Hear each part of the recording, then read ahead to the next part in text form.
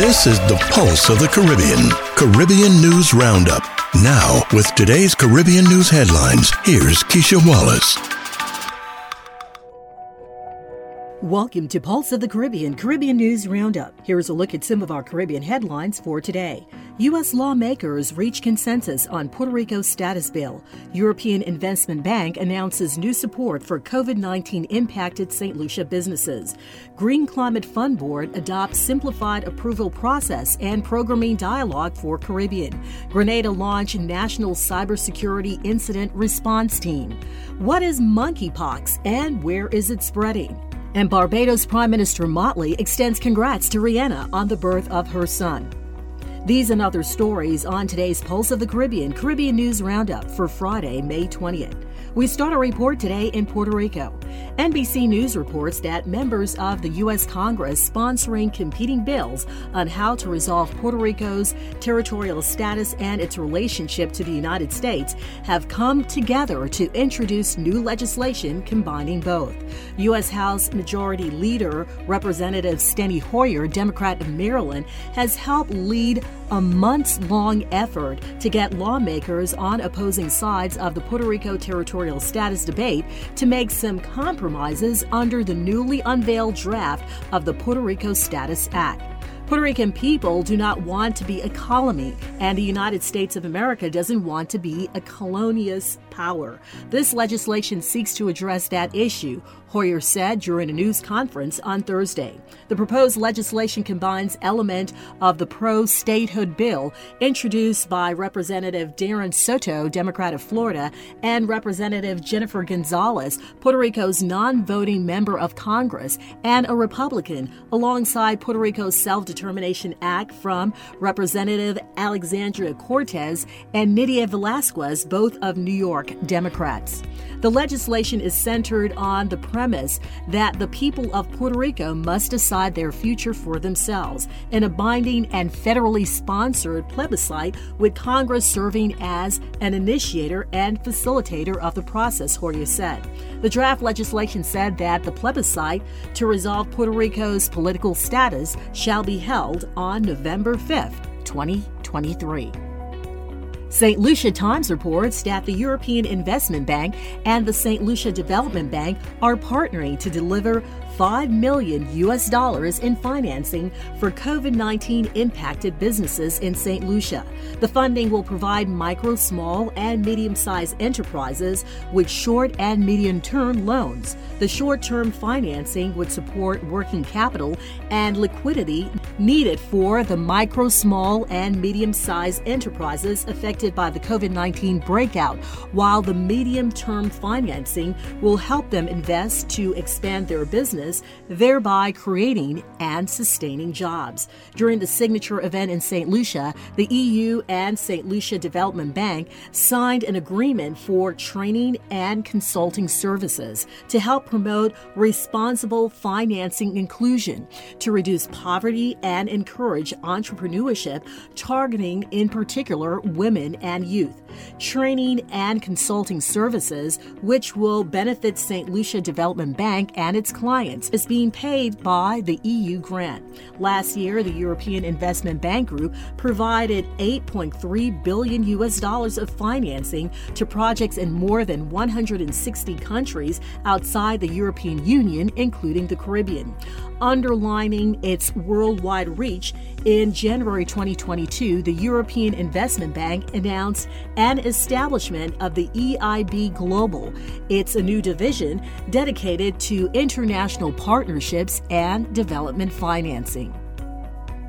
The Green Climate Fund, GCF Board, has closed its 32nd meeting held in Antigua and Barbuda. The 4-day meeting was the first in-person meeting of the board since the pandemic began. The island state also hosted a technical programming dialogue for the Caribbean organized by GCF on May 19 to 21st on the margins of the meeting, convening national designated authorities and accredited entities to explore regional programming priorities and opportunities. GCF Executive Director Yannick Glamoric thanked Antigua and Barbuda for hosting the 32nd board meeting, which he said was highly productive. Results include the adoption of private sector strategy, enhanced simplified approval process, and Green Climate Fund programming dialogue for the Caribbean. The simplified approval process increases and simplifies climate finance access for small-scale projects in least developed countries, small island developing states, and African states. A new private sector strategy framework was also developed, which will strengthen GCF's engagement with the private sector and help to meet the key strategic objectives. The board made decisions on strategic planning and programming related to the fund's upcoming replenishment, including a discussion on its secondary performance review carried out by the Independent Evaluation Unit. The GCF approved 4 new climate projects worth $301.5 million in GCF funding and $1.7 billion in co-financing. The new projects raises GCF's total portfolio of $10.4 billion in GCF resources and $39 billion including co-financing. The newly approved project details are available on the GCF website. The GCF board also approved re-accreditation of the Caribbean Development Bank based in the Republic of Korea and Conservation International based in the United States. BahamaNews.net reports via Asia News International that Indian President Ram Nath Kovind and Prime Minister of St. Vincent and the Grenadines, Ralph Gonsalves, witnessed the signing of agreements between the two countries on Thursday.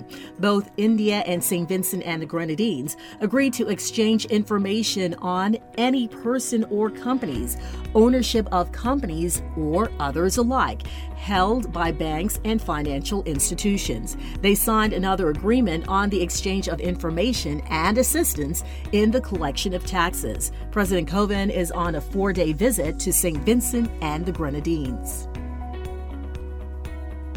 Now Grenada reports that Grenada has added a critical element to its overall information and communication technology ecosystem with the creation of the National Cyber Security Incident Response Team. Prime Minister and Minister for ICT, Dr. Keith Mitchell, launched Grenada's National Cybersecurity Incident Response Team on Thursday during a ceremony at Grenada Trade Center. This team essentially provides a central point for support and advice relevant to cybersecurity. Acknowledging the prevalence of technology in daily life and the reshaping of economies through digital transformation, he said ICT has now become a central pillar in the overall development landscape. Dr. Mitchell, who is also the lead head for science and technology in the CARICOM quasi-cabinet, spoke of government's commitment to ensuring that the proper frameworks are put in place so that our young entrepreneurs can harness the benefits afforded by the digital transformation efforts. Dr. Mitchell said, given these evolving threats in the digital space, online security is a top priority on the resilience agenda. In remarks delivered virtually on Thursday's launch, Jennifer Britton of the CARICOM Secretariat in Guyana underscored the need for ongoing engagement among regional countries on the critical issue of cybersecurity. She said, National Cybersecurity Incident Response Team community can be successful in isolation, just as no country can be secure on its own. The importance of maintaining constant dialogue within and between countries in the context of cyber attacks cannot be underscored, she said. Antigua Newsroom reports that European and American health authorities have identified a number of monkeypox cases in recent days. The report states that it's a surprising outbreak of the disease that rarely appears outside of Africa. In Europe, infections have been reported in Britain, Italy, Portugal, Spain, and Sweden. On Wednesday, U.S. officials reported a case of monkeypox in a man who recently traveled to Canada, where authorities are investigating suspected infections in the Montreal area. Health officials around the world are keeping watch for more cases because, for the first time, the disease appears to be spreading among people who didn't travel to Africa. They stress, however, that the risk to the general population is low. Monkeypox is a virus that originates in wild animals like rodents and primates and occasionally jumps to people. Most human cases have been in Central and West Africa, where the disease is endemic. The incubation period is for about 5 days to 3 weeks. Monkeypox can be fatal for up to 1 in 10 people and is thought to be more severe in children. Most people recover within about 2 to 4 weeks without needing hospitalization. People exposed to the virus are often given one of several smallpox vaccines, which have been shown to be effective against monkeypox. Antiviral drugs are also being developed.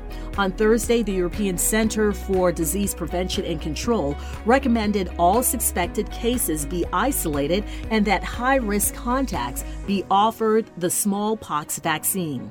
The World Health Organization estimates that there are thousands of monkeypox infections in about a dozen African countries every year. Most are in Congo, which reports about 6,000 cases annually, and Nigeria, with about 3,000 cases a year.